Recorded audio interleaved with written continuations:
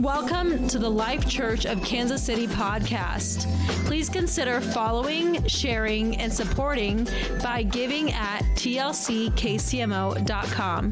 May you be blessed by the Word of God.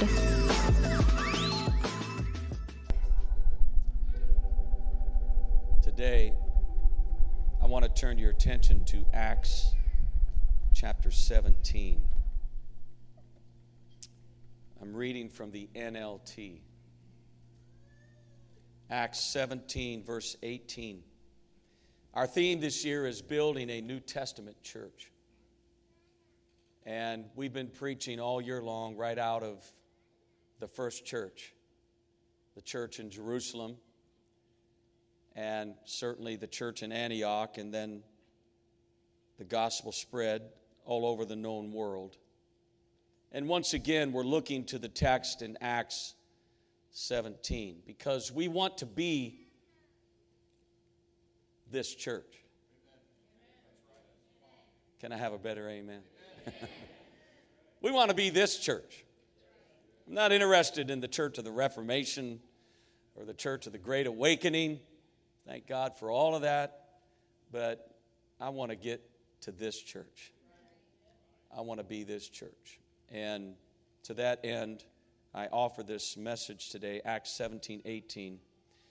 And he, meaning Paul, went to the synagogue to reason with the Jews and the God-fearing Gentiles. And he spoke daily in the public square to all who happened to be there. Then they took him to the high council of the city. By the way, Paul is in Athens. Anybody been to Athens? I know Daniel and Marissa have, and Caitlin's been there, a few of you. Verse 19, they took him to the high council of the city. Come tell us about this new teaching, they said. You're saying some rather strange things, and we want to know what it's all about. It should be explained that all the Athenians, as well as the foreigners in Athens, seem to spend all their time discussing the latest ideas. So Paul, standing before the council, addressed them as fellows. Men of Athens, I notice that you are very religious in every way. Everybody say, very religious. You're very religious in every way. For as I was walking along, I saw your many shrines. And one of your altars had this inscription on it, to an unknown God. Paul was like, that's it right there. He said, this God, whom you worship without knowing, is the one I'm telling you about.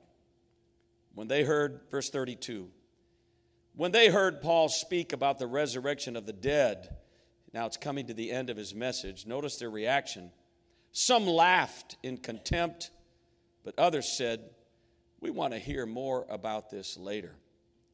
That ended Paul's discussion with them, but notice the third reaction. Some joined him and became believers. Among them were Dionysius, a member of the council, and a woman named Damaris, and others with them. Paul said, my fellows, I perceive that you are very religious. My message to you by the help of the Lord today, and by your help, if you'll say amen at least one time during this message, my subject today is when the religious get saved.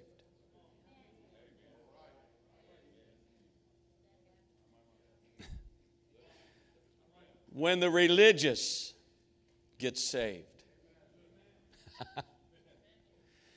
The moment we are born into this world, we are born sinners.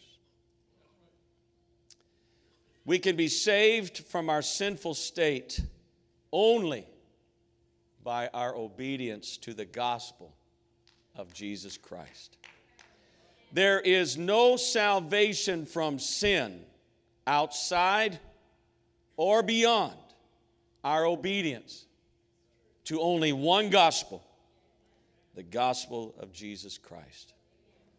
And then, after we obey that gospel and we are saved from the penalty or the judgment of sin, there is an ongoing work in our lives, worked by God, by the Holy Spirit, that's called sanctification. Everybody say sanctification. Everybody say, I'm saved. Say, I'm sanctified. Doesn't that feel spiritual right there? But sanctification is a literal work of God in us. And basically, the simplest way I could say it is, yes, God loves you where you are. He loves you just like you are. God meets you at the level of your need, but He loves you too much to leave you the way you are. And so He wants you to grow. Let me use Bible language. He wants you to go on beyond salvation to sanctification. And the Bible said there are things that accompany. That's Hebrews. There are things that accompany, that come along with salvation. Look, there's nothing I can do to save myself except to obey what Jesus told me to do. Amen. And He gave Peter the keys to the kingdom. And Peter was the one that had to open the door of salvation to the three races of humanity in the Scripture: the Jew, the Gentile, and the Samaritan. It was Peter who was there when the Jews received the Holy Ghost. It was Peter who was there when the Gentiles received the baptism of the Holy Ghost. It was Peter who was there when the Samaritans received the baptism of the Holy Spirit. And so we are saved from the judgment of our sin by our obedience to the gospel, but then we go on to perfection. So you might say, we got saved, we are being saved, and we will ultimately be saved when we see Him face to face. Nobody's made it yet. Nobody here has made it yet. Turn to somebody and say, you haven't made it yet. Everyone is religious, even atheists. Atheists are religious. That's ironic. In fact, it takes more faith to be an atheist than it does to be a Christian. It takes more faith to believe in random creation than in God's order of creation. A worn out illustration, but if you took an old Swiss watch, you took it all apart, took the thousands of pieces, tossed it in a clothes dryer, turned it on for the full cycle, and all those pieces in there beating around, the chances of that watch coming out in its order are greater than random creation. If there's a watch, there's a watchmaker. I don't have enough faith to be an atheist, but I do have enough faith to believe in a God who created all things. John 1:3 says, all things were made by Him, and without Him was not anything made that was made. Everybody's religious. Everybody. God made us to be religious. Huh? There is something innate within every human being that naturally makes them want to worship something or someone or somewhere. I've told you before, C.P. Thomas, who was just here, he's told you how he came up on a tribe of India, a remote jungle tribe of India. The police knew they were shedding blood, human blood, in their tribe, but they could not stop it. And they appealed to Dr. Thomas and said, can you go to the tribes and try to convince them to stop shedding the blood of their innocent children? And when Dr. Thomas came there, he saw a 14-year-old girl whose life had been slain. They had slit her throat. And he went to the king and said, why did you take the life of that girl? He said, for remission of sins. Someone illiterate, someone who's never heard the name Jesus, someone who's never opened a Bible a day in his life, someone who's never held the Bible in his hand, even in that deep dark, demonic area of the world, they know. How do they know that they need to be saved? Why would a heathen know that they need remission of sin? I'll tell you why, because they're made by God. They're created by God, and God put that purpose in them. God put that knowledge in them. God put that understanding in them that they need to be saved. And I've got to tell you today, life's greatest imperative is for you and I to obey the gospel and to be saved. Don't be born into this life without obeying it. Don't come to a house of God without obeying the gospel of Jesus Christ. It's the best thing you could ever do. It's the most important thing you could ever do. A religion is a specific belief system about God or gods. That religion then is expressed through a code of conduct, perhaps ethics, forms of worship, rituals. Religion includes social, ethical, and ceremonial elements combined together with the belief in an unseen world and often a deity. According to Wikipedia, there are over 4,000 known religions in the world today. Your religion will largely define you. It will expose you, and you will become like what or who you worship. Some people worship money. Some people worship pop culture figures. You've all seen the YouTube videos of the screaming fans over the Beatles, Elvis, Michael Jackson. I still can't believe how people act, but they become clamorously foolish as they're looking at their idol. Some worship hobbies, some careers, some worship idols, ironically made with their own hands or by an artist. Some worship Satan. Satanism is having a revival in our world today. Not all religious people embrace one of the official main or secondary religions of the world, but that doesn't stop them from being religious. Of course, there's Christians and Jews and followers of Islam and Hindus and Sikh and Buddhist and Scientologists and Unitarians and all of the lists that you could come up with. But everyone is religious about something. All humans believe in something. Everyone operates their life according to some value, some principle, some ethics, some persuasion. One fella explained that he absolutely believed in no absolutes.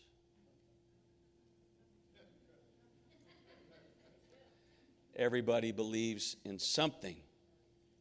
Paul, in the text, said that these inhabitants of Athens, Greece, were very religious. You might say that Athens was the popular religious and philosophical think tank of the known world.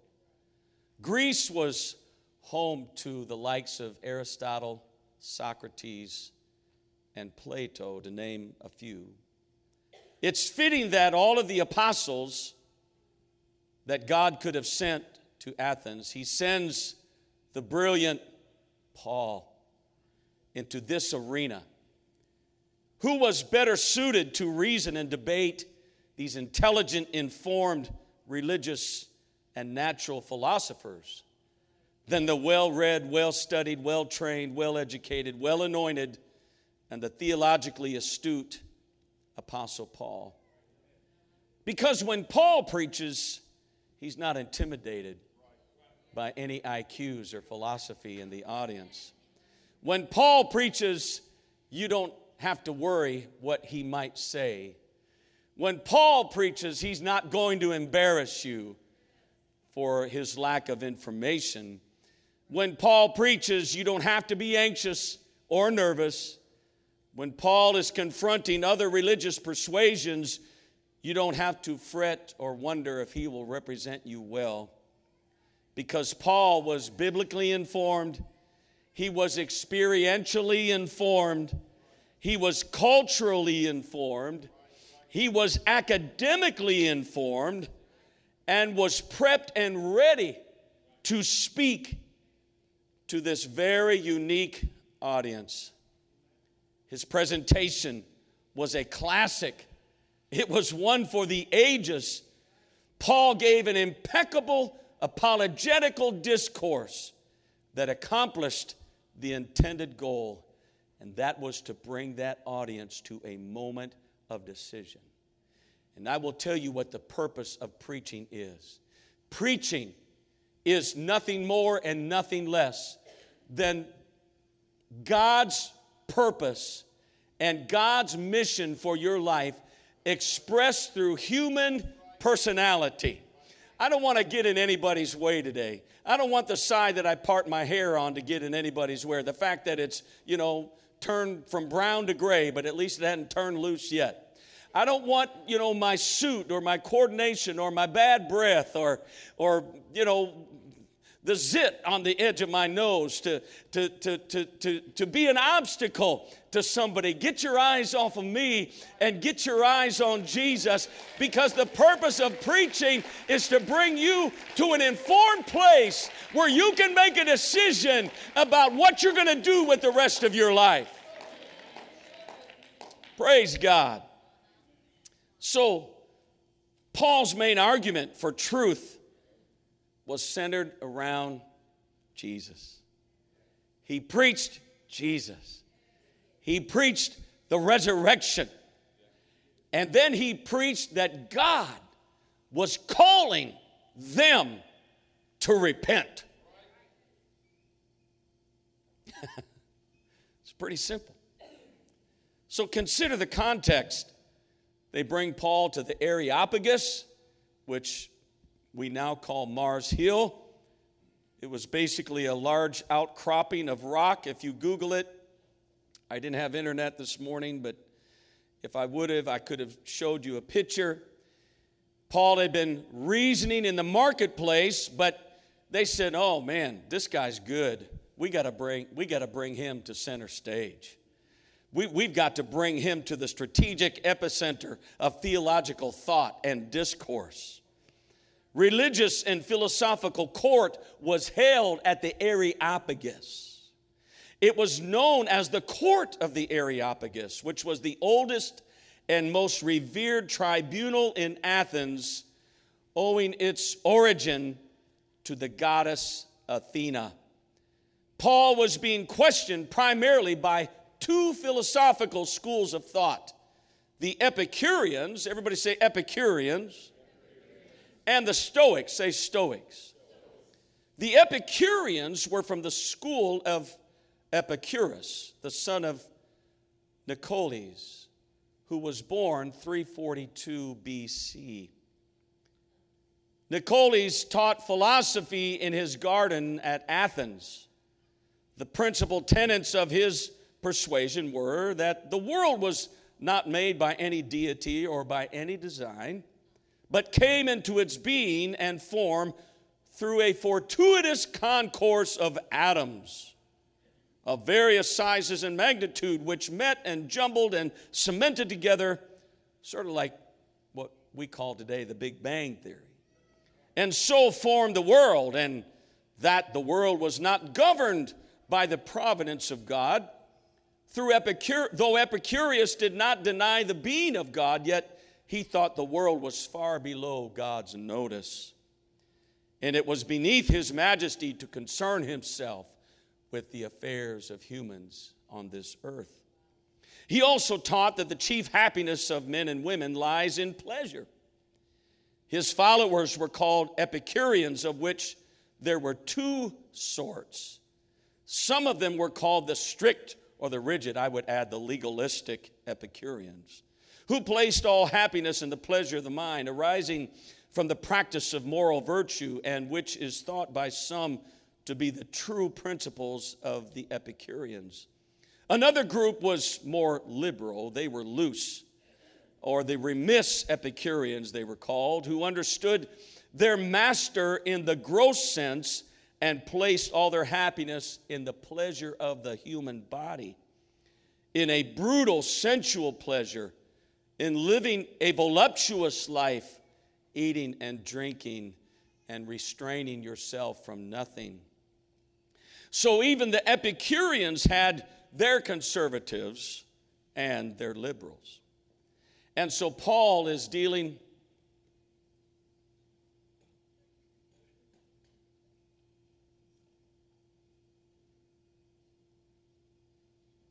Everybody settled now? So Paul is dealing with them, and then he's addressing the Stoics in his audience. The author of this sect was Zeno, whose followers were from the Greek word stoa, which signifies a portico under which Zeno used to walk and teach his philosophy, where great numbers of disciples would come and hear him and follow him. And their chief tenets were that there is but one God, and the world was made by him, but it's governed by fate. That happiness lies in virtue, and virtue has its own reward in itself, that all virtues are linked together, and all vices are equal, and a wise and a good man is destitute of all passion, and uneasiness of mind is always the same, always joyful, and ever happy, even during the greatest tortures, pain being no real evil, that the soul lives after the body, and that the world will be destroyed by fire. Well, he got that one right. Would you agree that Paul had his work cut out for him? But he was ready. Look at his message. Let's follow it, verse 19. They took him to the high council of the city. They said, "Come, teach us this new teaching." Verse 20. "You are saying some rather strange things, and we want to know what it's all about." Verse 22, "So Paul, standing before the council, addressed them and said, 'Men of Athens, I notice you're religious in every way, for as I was walking along, I saw your many shrines, and one of your altars had this inscription, to the unknown God. This is the God whom you worship without knowing. That's the one I'm preaching to you today. He is the God who made the world and everything in it. Since he is the Lord of heaven and earth, he doesn't live in temples made with hands, and human hands can't serve his needs, for he has no needs. He himself gives life and breath to everything and satisfies every need. From one man he created all nations throughout the whole earth. He decided beforehand when they should rise and fall, and he determined their boundaries. His purpose was for the nations to seek after God and perhaps feel their way toward him and find him, though he be not far from every one of us. For in him we live and move and exist.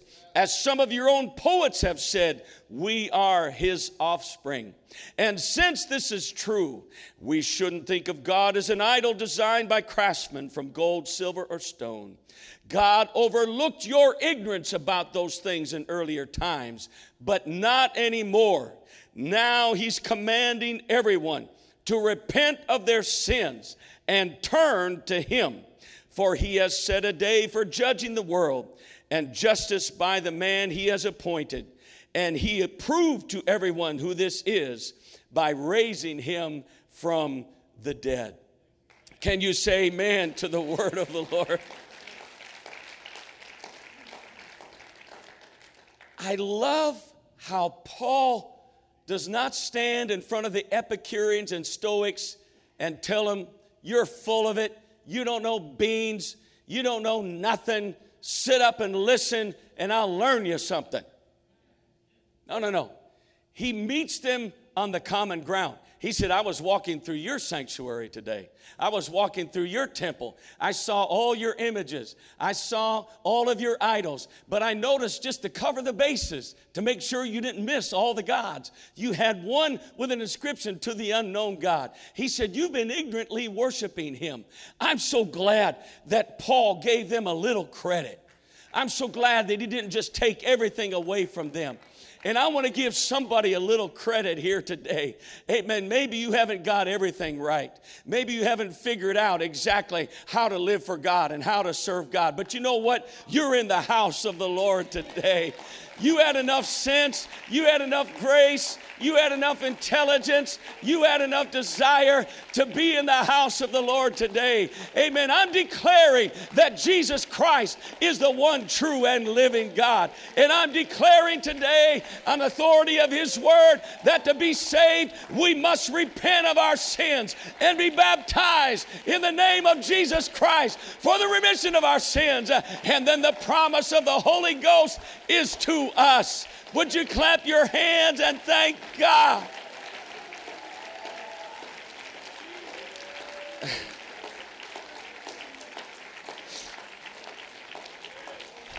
Paul said, you don't even know it, but in Him you've been living and moving and having your being. What does that mean? That means that you wouldn't even be born today if God didn't give you the life-giving force. Amen. The Spirit giveth life, the Bible says. Amen. And each one of us are given an allotment of days. In Him we live and move and have our being. Let me tell you something. Even the vilest sinner is living and moving and having their being in Him. They just haven't acknowledged Him yet as the Lord. They just haven't turned to Him yet as the Savior. But it's God that gave the most vile sinner intelligence. It's God that put food on their plate and clothes on their back, because the earth is the Lord's and everything in it. Hallelujah. A dog never thanks you for his meal, but how many are glad you know where your help comes from, where your food comes from, where your intelligence comes from, where your desire to even live for God comes from? He did it. We live in Him. We move in Him. We have our being in Him. I know preachers, they would have never preached like that to people like that. They'd have hung them out to dry. They'd have put them in hell. It's all right to preach about hell, but just don't preach like you want somebody to go there. I pray that if I ever preach, and I need to, I don't preach enough about it, but if I ever preach about hell, I want to be weeping, because I don't want anybody to be lost. I don't want anybody to miss it. And there's only one way to be saved, and that's the gospel of Jesus Christ. But I'm going to show you that you can even be saved and be in the house of God and be lost. Jesus taught that. I'm going to show it to you in a minute. You got to make it, people. You don't ever want to stand. I don't ever want to stand before God. Imagine me. I've been pastoring for 40 years. What if I have to stand before God? Because at the last chapter of my life, I blew it. I missed it. You say, can that happen? Paul said it. He said, this is why I discipline my body and I keep under. I still have my mic. He said, this is why I discipline my body and I keep under, that after I've preached to all these people, after I preached to the Epicureans and the Stoics, after I preached to Caesar the emperor, after I preached to Agrippa and Festus, the kings and the governors, after I preached, amen, in every city and opened the gospel, opened every continent with the gospel, that I myself should become a castaway. Let me tell you something, friend. Don't ever take too much credit, amen, for why you're saved today. Don't ever say, well, I'm so glad that I made up my mind all by myself. I was going to repent, get baptized. Let me tell you something. You can't even come to God unless He draws you. You can't even get saved unless He wants you to be saved. And He does want you to be saved today.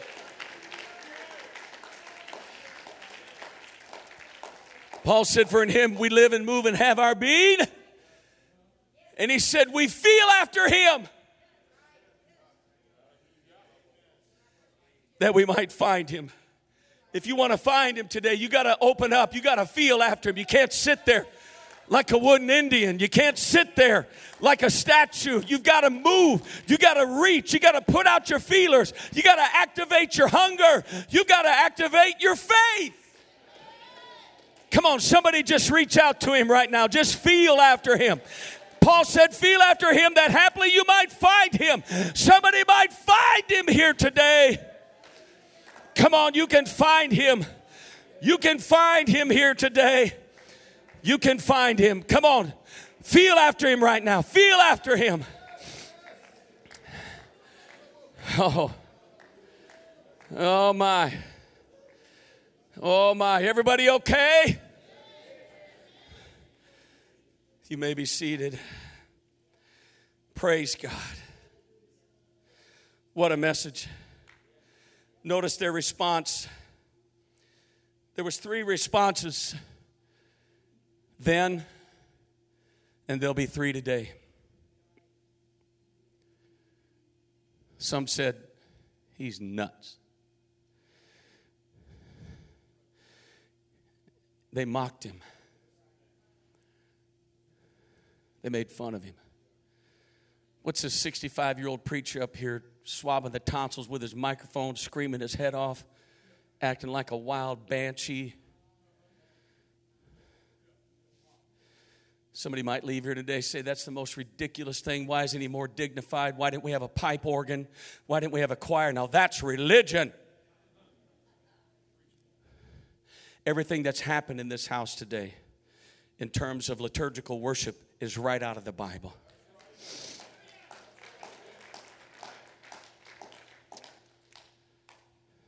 Maybe except for me screaming, but the Bible does say that Peter lifted up his voice. Why? Because he's a Pentecostal preacher, that's why. Some mocked. Secondly, some said, we don't want to deal with this right now, but it's sort of cool. Come back another time. But certain men, they said, this is it. God sent this rabbi from Tarsus, from Jerusalem, all the way to Greece. This is it. The Bible said they clave to him. They clave to him. And they believed and joined themselves to Paul. How did they do that? Did they just start staying in the same hotel? Did they just start eating at the same restaurants? And just take notes when Paul's preaching? Let me tell you how they joined themselves to Paul. The way Paul joined himself to Ananias, a certain disciple in the city of Damascus, when Ananias said, Paul, I've come to baptize you. Paul baptized them. And Ananias said, and that you might be filled with the Holy Spirit. And just like Paul laid his hands on the Ephesian elders in Acts 19, I'm sure that he laid his hands on these people. One of them, his name was Dionysius the Areopagite, and a woman named Damaris. Listen, nobody else is named there except those who believed. And when you diss the gospel message, when you walk away, when you hear it, and you walk, let me say it real plainly. Jesus said it would be better for Judas that he would have never been born rather than to have, in my words, kissed the door of heaven and never walked across the threshold. It would be better today that you would have never been in this house than to be in this house today and hear a simple gospel message and not obey the gospel. It would go better for you in judgment if you would have never heard the gospel. But listen, my friend, that is not an indictment on you. That is not an injustice on you. That's a privilege to hear the gospel. Even the angels desire to look into it. The Old Testament prophets couldn't even preach it. Amen. And we're preaching it today. And if it's from God, why wouldn't you want it? And if Jesus went to the cross for you to receive it, why wouldn't you want to receive it?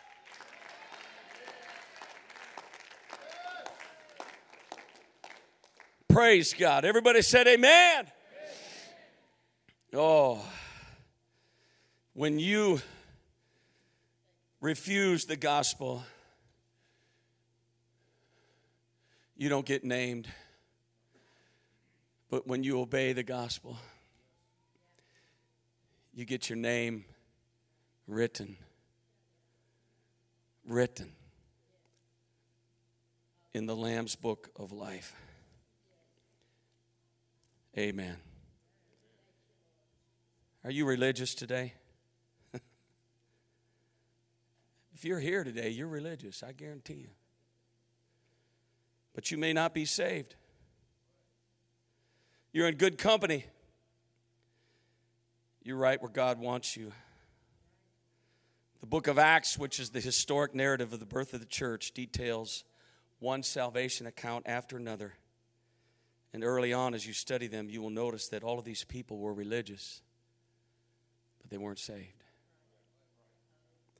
Acts 2:5, there was devout Jews out of every nation under heaven.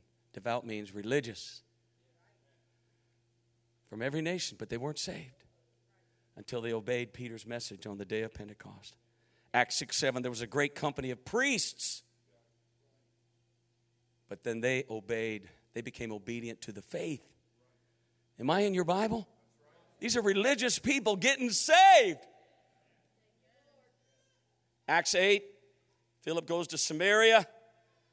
We know they were religious because Jesus had a conversation a few months earlier with the woman at the well from Samaria.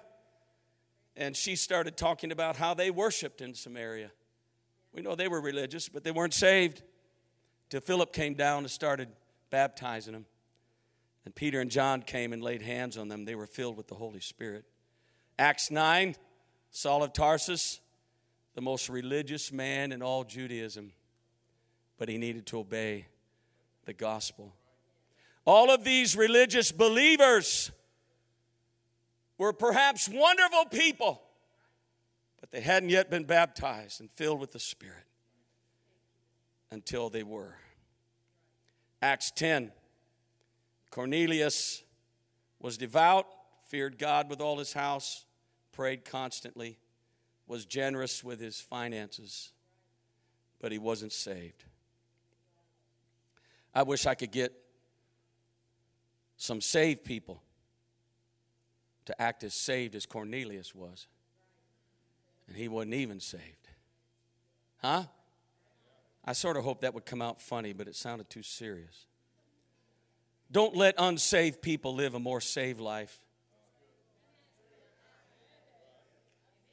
Don't let unsaved people outlove you, outjoy you. Come on. Outgive you, outpray you, outdedicate you, outhunger something than you. Christians ought to live better. They ought to live higher. They ought to live more righteously. They ought to have the best attitudes in town. The Bible said, let the redeemed of the Lord act like it. This house ought to be the most joyful house. There ought to be more joy here than any birthday party in town.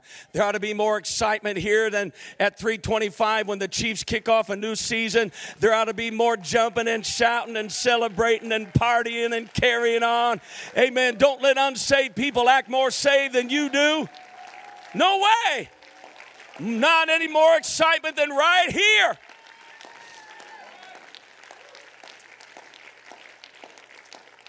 Amen. You may be seated. Acts 16, Acts 18, Acts 19.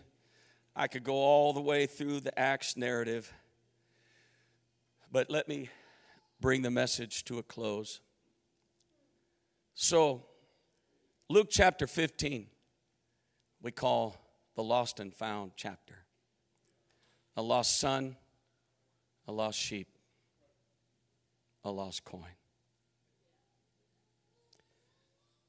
Everybody say lost and found. Some of you have lost your cell phones at the Life Church. And we get calls all the time. Oh, I forgot my phone. Just what I want to do after I've been here since 6 o'clock in the morning on Sunday is come back and unlock the door for somebody to find their phone. It's all right. It's all good. Oh, we got to have our cell phones. I don't know what we did 30 years ago, but we got to have them. We all know what it's like to lose something, to find something. The lost sheep was not always lost. It was born into a flock by a ewe lamb, a mother. And if the sheep had a mother, it had a father, had a family, had a shepherd, a sheepfold where they would go every night, and the shepherd became the door of the sheepfold. It was just an open place where he would sleep and where he would protect the sheep at night and keep away the predators and the natural enemies of the sheep, right? But that sheep decided it was going to stray, wander. Maybe it wasn't paying attention. Maybe the flock moved on and it didn't move on, and it got interested in a little green clump of grass. And suddenly it looks up and can't see the flock and can't hear the voice of the shepherd.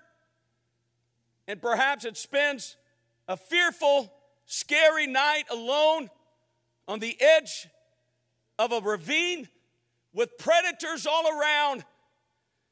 And the Bible said the shepherd left the 99 safe, and he went and found the sheep. The sheep still had a mother and father. The sheep had a fold. The sheep had a shepherd. But the sheep just wasn't where it needed to be.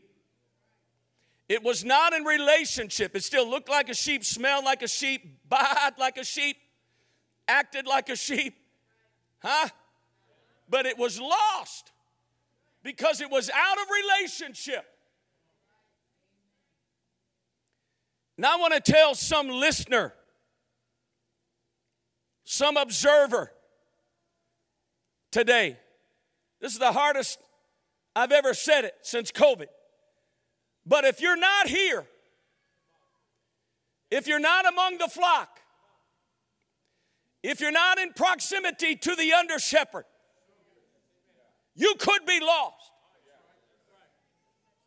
Jesus said that sheep was lost, but he went after it. And I wish you would start returning my text messages and my phone calls. I'm not the great shepherd, I'm just the under shepherd. But I want you to make it. I want you to be saved. I want you to come back to the flock. Are you listening to me today? It's time to come back to church. I know you went to Walmart. I know you went to the doctor's office. I know you went and got gas in your car. But it's time to come back to the house of God. Don't be lost. Don't be religious. You won't be saved without the church. You won't be saved without a pastor. You won't be saved without an under shepherd. Jesus said you're lost. Everybody all right? And then there was a lost son. He had a dad, a mother, an older brother, a nice house, a farm, a business, a future. He said, give me my inheritance, I'm out of here. And Jesus said, when he went out to the far country, that's the world, he spent his inheritance in wine, women, and the world. He experienced everything. He didn't hold back anything. He experienced it all. He wanted to touch the world. He wanted to feel the world. He wanted to experience the world. And how many people do we know have been saved by the grace of God and have left the Father's house? I want you to know that if they turn their back on the church, they say, well, I love Jesus, I just don't like the church. Listen, it doesn't work that way because he is the founder of the church. He's the purchaser of the church. You say, well, I don't like organized religion. Well, then don't ever get a job because your job will be organized even if you're flipping burgers at McDonald's, it's organized. We're doing the best we can. The Life Church isn't a perfect church, and if you find one, don't join it because you'll ruin it.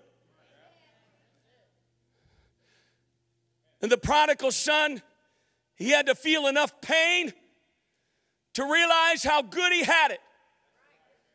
And people won't change until the pain to change is less than the pain to stay the way they are. And when he was face down in a pigsty, he couldn't even eat. He was so hungry. He said, I will arise and go to my father, and I'll just be a servant. And I'm so thankful. He knew the spirit of that father. He knew the attitude of that father. He knew his father wouldn't reject him. In fact, he was watching for him a long ways off. Are you glad that's the kind of a Savior we have? He's not going to judge us. He's not going to throw us away. Let's just get honest and come back home. And the Bible said the father ran. He ran to him. But as long as he was in the world, he might have had a father and a mother, but he was lost. You say, well, I'm not the sheep. I'm not the son. I've never left the house. Well, Jesus has you covered too. He talked about one more lost thing. He said there was a lost coin. You see, in those days, a woman, before she was married, she would be given a dowry. And in this case, she apparently was wearing that dowry like a band around her head. And in each place, there was a coin attached to some apparatus. And one day, maybe she was cleaning. Maybe she was washing dishes. I don't know what she was doing. But she was in the house, and she turned her head suddenly, and one of the coins flew off its place. And it rolled into a dark corner. But it was still in the house. It wasn't beyond the walls of the house. It was in the house. And the Bible said she swept the house. She searched until she found it. And she threw a party when she found it. And the shepherd threw a party when he found the sheep. And the father threw a party when the son came back. And I wonder if there's somebody that's lost in the house today. You're just not in the right place with God. You're just not in the right relationship with the body of Christ. Why don't you get it under the blood today? Why don't you get in right relationship today? Amen. Don't let somebody steal your walk with God. Don't let some ridiculous attitude. Listen. I made up my mind a long time ago. I'm not going to let you get in my way. I'm not going to let you stop me. I'm not going to let your bad attitude. I'm not going to let, if the youth pastor doesn't let my grandkids sing in the youth choir, I'm not going to get a bad attitude. Praise God. Amen. If I didn't get my way in the business meeting, if I didn't like what the preacher said on Sunday, I'm going to give him a pass. Because I got to be saved. I want to make it. I want to make heaven my home. Hallelujah. I don't want to be just religious. I want to be saved. You can come and go to church and be religious. But are you saved? Would you stand with me? You know, I grew up pretty religious. My dad was a called preacher. He actually was a teacher in the fivefold ministry. My sweet sister that played the organ today, we grew up in an amazing home. We went to church Tuesday night, Thursday night, Friday youth service, Saturday hobby club, which was 2 or 3 hours on Saturday afternoon for kids in the neighborhood and the church. Sunday morning, Sunday school, then church, then Sunday night service. I was religious. We went to church camp 2 weeks, Sunday to Sunday to Sunday, every year. And most people took their vacations to go. You could never get that done today. No way. Most camps are like 3 nights now.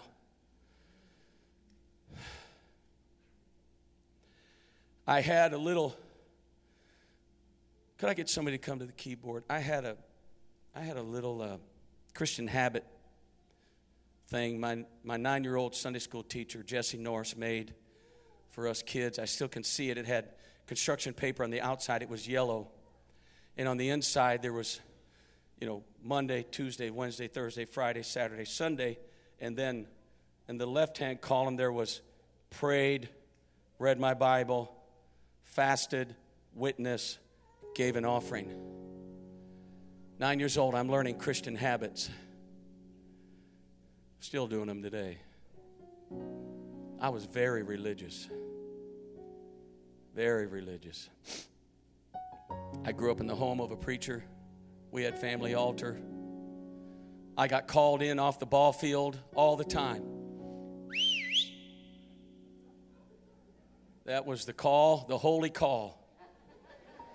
It didn't matter if it was the bottom of the ninth, bases loaded, 2 outs, 3 to tie, 4 to win, and I was batting with a full count. Sorry, guys, got to go. Drop the bat, take off. Why? Because I loved him. I respected him. And he kept putting groceries in the refrigerator that I enjoyed to eat. And clothes on my back. And then we'd be backing out of the driveway to go to church. I'd be sitting between my 2 sisters. This is in the late 60s, you know, when they piled their hair up like beehives. They were the original Twin Towers of New York City. I'd be sitting between them in the back seat. I remember we backed right up into the street ball field. My friends would be looking right in the car. I was embarrassed. Until I grew up and got some sense, and now I love it. Now I thank God for it. I was so religious.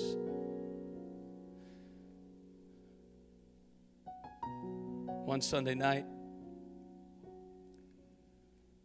1964, I was 7 years old. I hadn't paid attention to the sermon. My pastor was a 1-hour preacher, sort of like I am almost today, not quite. And I remember seeing this. I'm like, oh, thank God. Something happened to my 7-year-old heart. I was sitting over here by my mom. I left her. I went down to the altar. I wish the church, they tore the church down, but I had somebody go get a brick for me. I got a brick in my office from my old church, Hagen, Victoria. And I got to go back for years, and I went to the spot. And they had a metal strip, like right here, except the altar was about this high. A metal strip like this that sort of kept the red carpet, tucked in. And in the wintertime, if you didn't pick your feet up and walk to the altar and you knelt down, you shuffled your feet, you would have a shocking experience.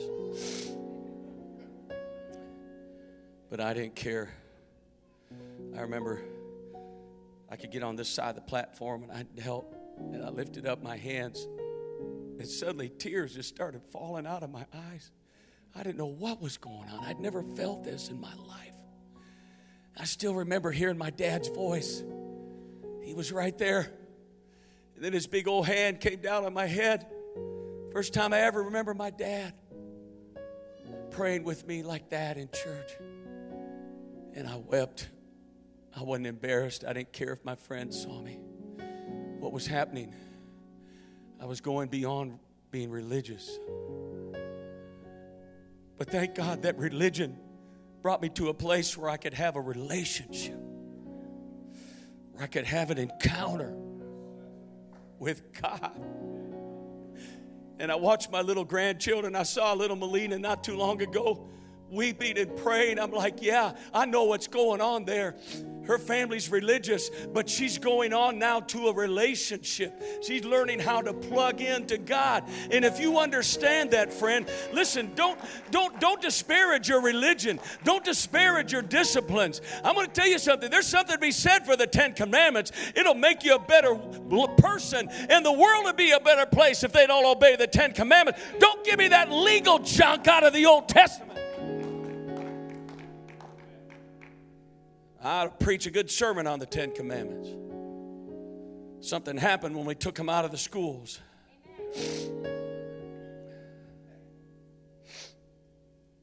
But religion will never save you.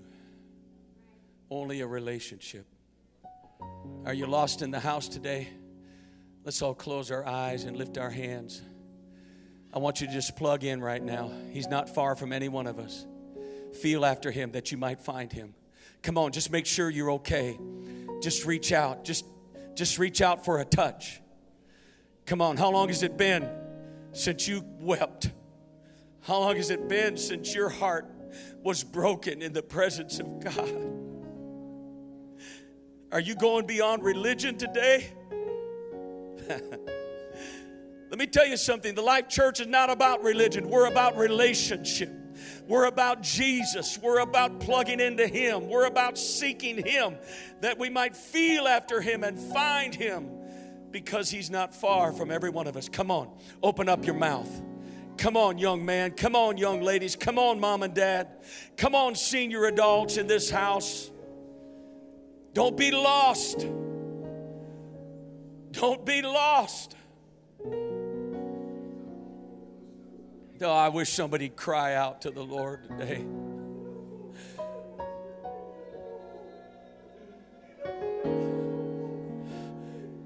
Because relationship is where it's at. Relationship is where it's at. That's it. Go ahead. Pursue relationship with him right now. Don't leave this house without contacting God. I watched my father-in-law stand right up in the middle of a quartet concert and say, Brother Gleason, would it be all right for me to lift my hands and worship my God right now? That's what I'm talking about. A relationship with God. Come on, somebody cry out. Don't matter who's around you. Don't let anybody intimidate you. If they want to be lost, let them be lost. If they want to have religion, let them have religion, but not you. Not you. Go ahead and pursue relationship. If you sense the presence of God today, thank him for it. Give him glory for it. Go ahead. Close your eyes. Open your heart. Open your mouth. Just keep it real with Jesus. Just keep it real with Jesus. Hallelujah. Religion will never save this world. Religion will never make a disciple. Only relationship will reach this world with the gospel of Jesus Christ. Come on, everybody in the house, reach out to him. He's not far from you right now. He's not far from you. He's not far from you. Oh, I see relationship out there. I see relationship with God all over this house today. Don't leave here disconnected. Don't leave here out of place. Don't leave here lost. He wants to find you. And you want to find him. Hallelujah. Hallelujah. Thank you for listening to this message. For more content, follow us on Facebook, Instagram, and YouTube at The Life Church KC. Reference the episode notes for more details.